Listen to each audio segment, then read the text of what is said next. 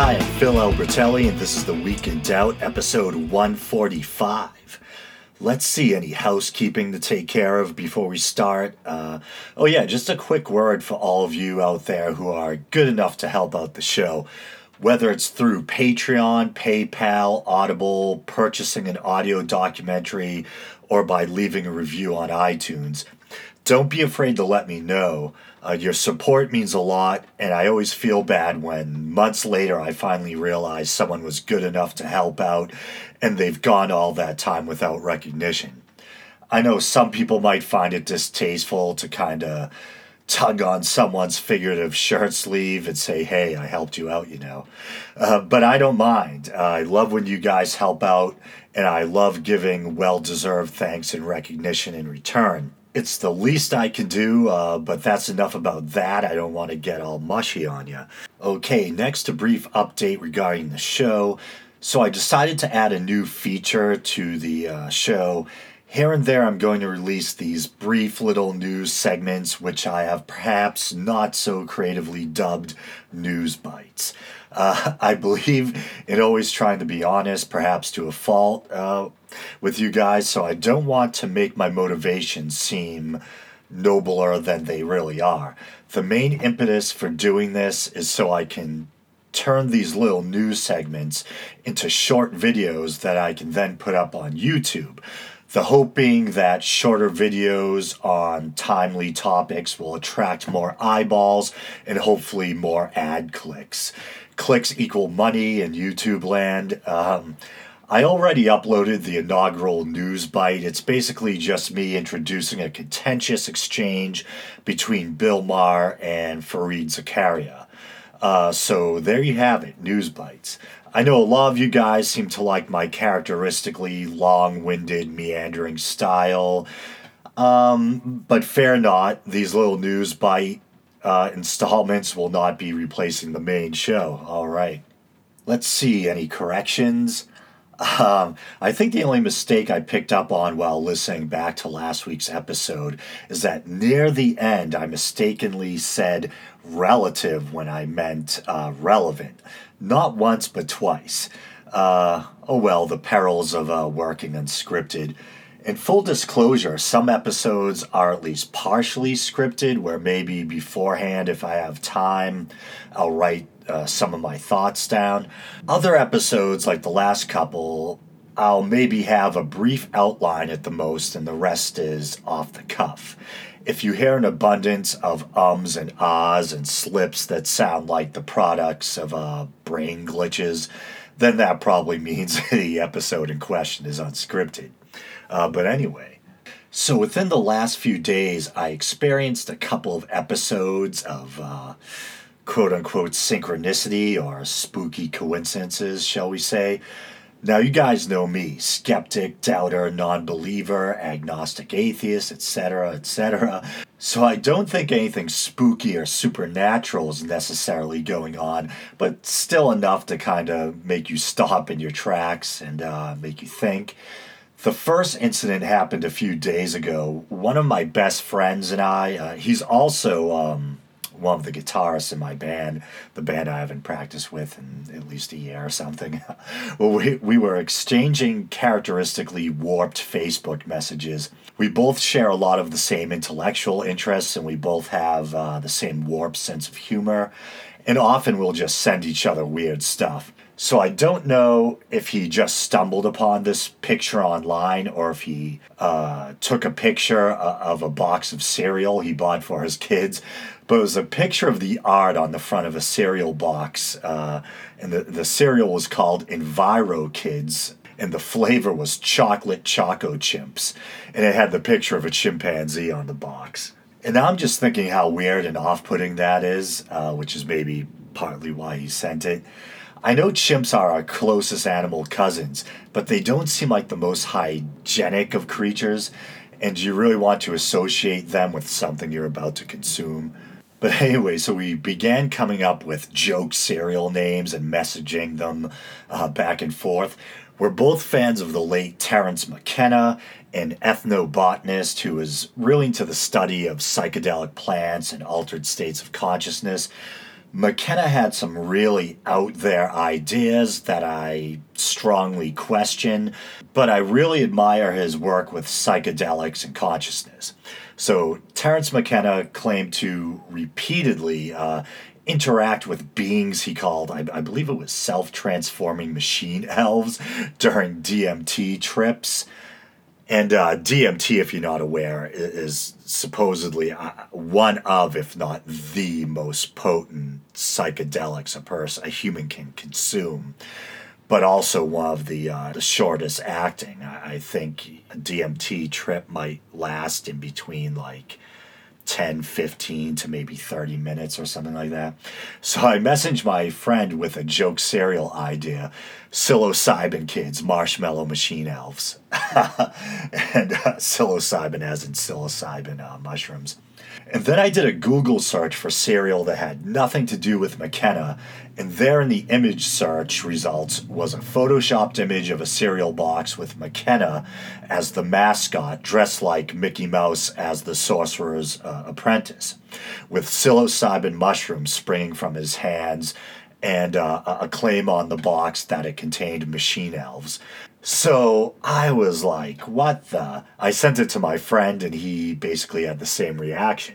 So I was tempted to suspend my disbelief, but then I reeled myself in and reasoned, well, what's more likely, that Providence or some higher power orchestrated this coincidence, or that there's a third person out there who just happens to share the same warped sense of humor as us? There's over 6 billion people in the world. Odds are someone out there has joked about the same thing, no matter how esoteric it might seem. So no supernatural explanation necessary. Still weird, though. The second incident happened after I'd been watching some videos about Aleister Crowley on YouTube. I actually posted about this on the Week in Doubt Facebook page. So Crowley, a lot of people pronounce it Crawley, but I believe Crowley is the proper pronunciation that he himself used. I remember this little, I think that it was this kind of memorization technique that Crowley himself used to use that I've heard repeated before. And I'm paraphrasing, but it goes something like, my name is Aleister Crowley because that I am holy. My enemies call me Crowley because they seek to treat me foully, or something like that. That's the gist of it, though. And I want to quickly apologize if you hear a lot of background noise. Not only is it raining here in New England, but for some reason there's been a lot of planes going overhead. Anyway, Crowley is another one of those figures where I don't believe in the supernatural claims surrounding them, but I nevertheless still find them fascinating. He's just this really intriguing figure with a really lurid story. And if you're not familiar, Crowley was a 19th/early 20th century English-born occultist. So Crowley invented his own religion, basically, which he called Thelema, which translates from Greek into English as will, I believe. And one of the main tenets associated with it is the saying, do what thou wilt shall be the whole of the law, love is the law, love under will, or something like that. So for a couple of days I'd been watching Crowley videos, and around that time I'd ordered Chinese food. I crack open the fortune cookie, and it says, love is the law, love under will. And I was like, what the? And I don't know what was weirder, the coincidence or the fact that a fortune cookie was quoting Aleister Crowley. You might as well be quoting Rasputin or the Marquis de Sade, two other dark boogeymen that I find fascinating. But once again, what's more likely, that some supernatural agency was orchestrating these coincidences, or that they're simply coincidence? My guess is, as spooky as these type of experiences seem, it's most likely a numbers game. Think of all the times where you don't experience any coincidences.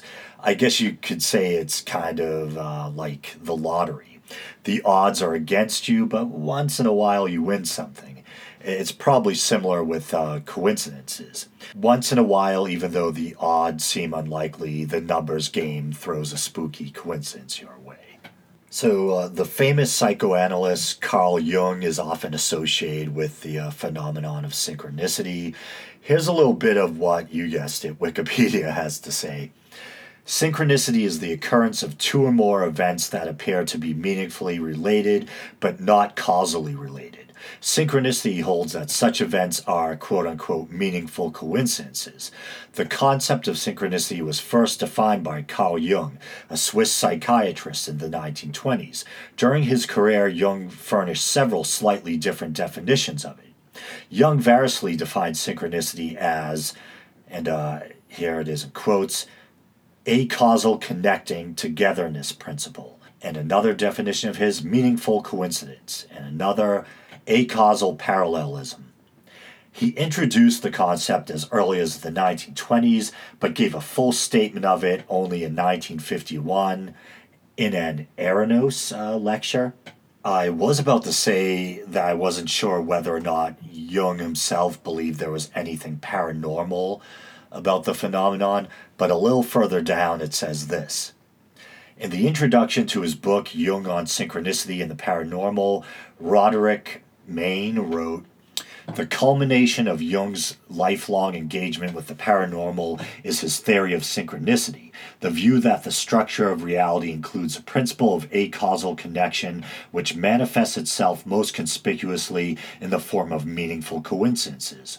Difficult, flawed, prone to misrepresentation, this theory nonetheless remains one of the most suggestive attempts yet made to bring the paranormal within the bounds of intelligibility.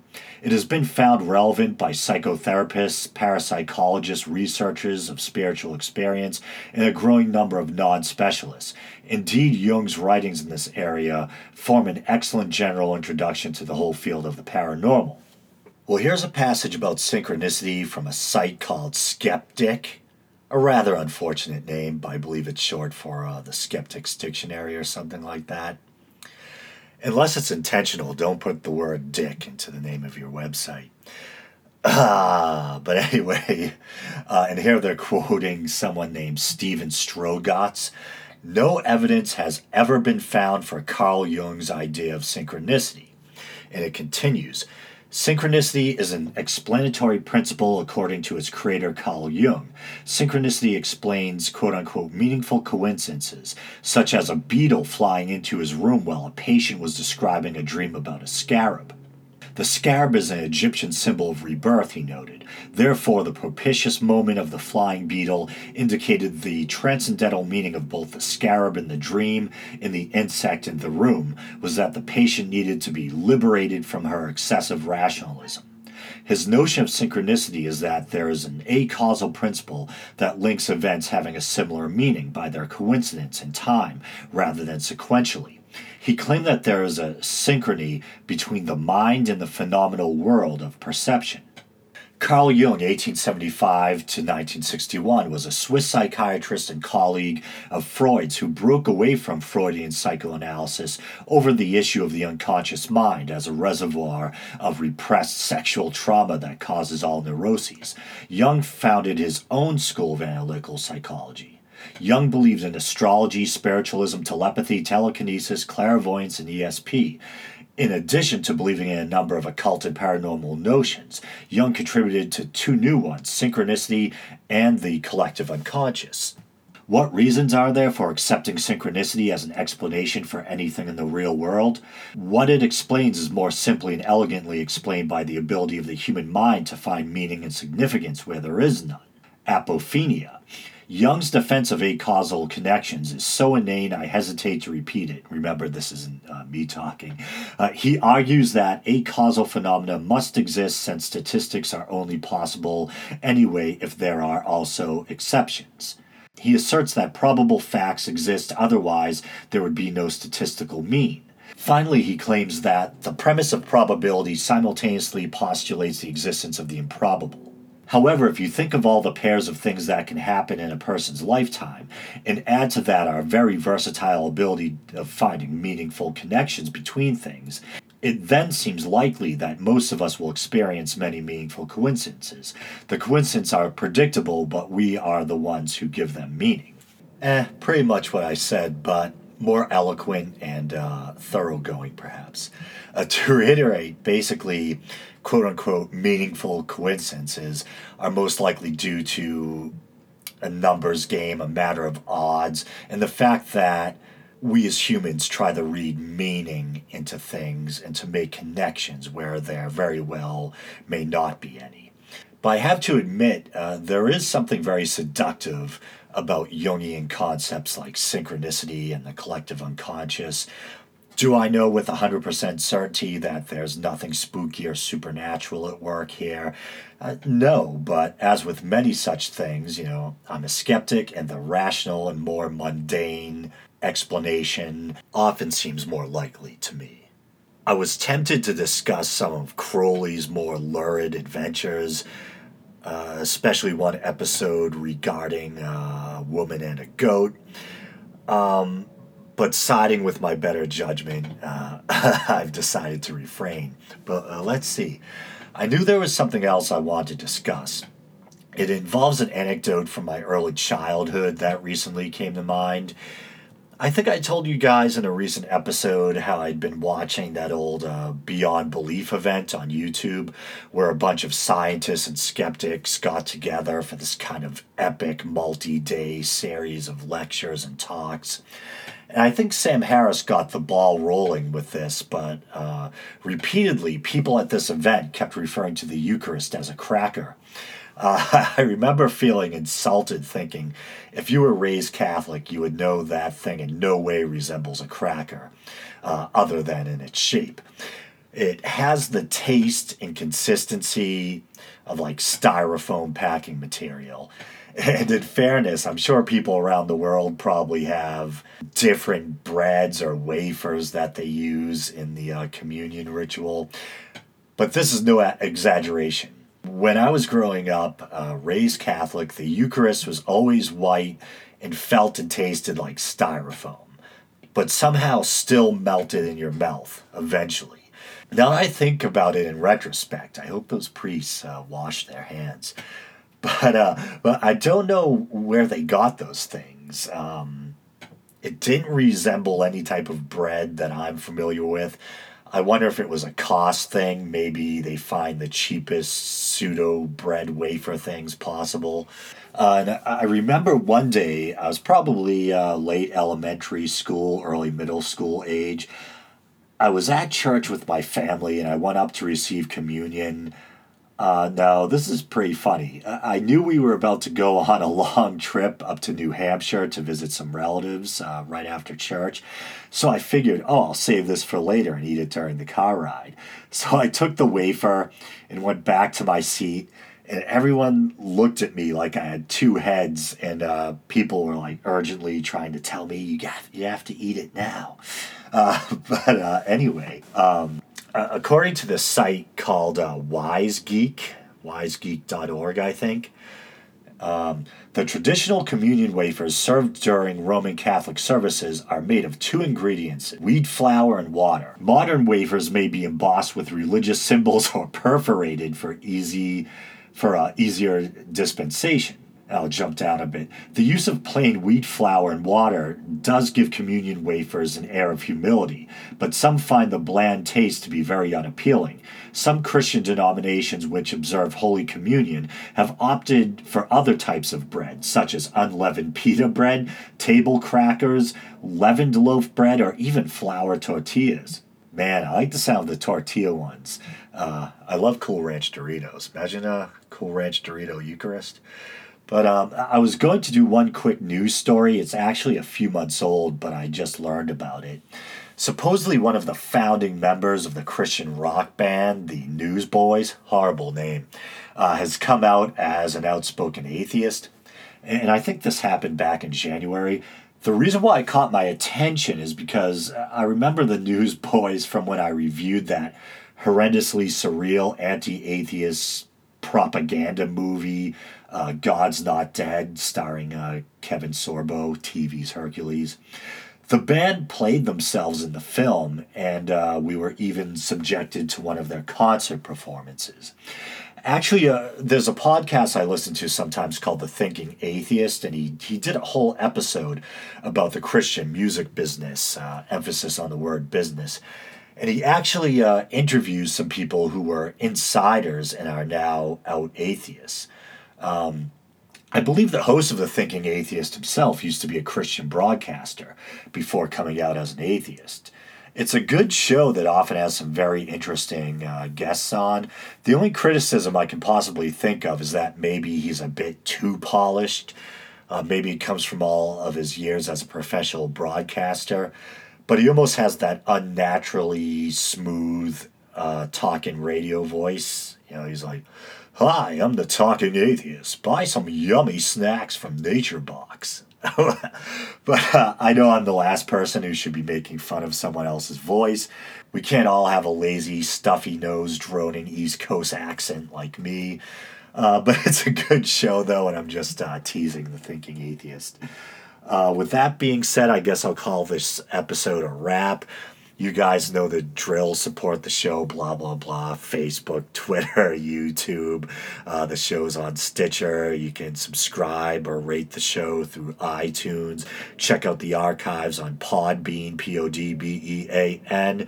If you feel like donating to the show, as little as 99 cents through Podbean. Just scroll to the bottom of the Week in Doubt Podbean page and look for the PayPal widget. That's a lot of alliteration. You can also buy the Brief History of St. Patrick audio documentary for as little as 99 cents via Podbean.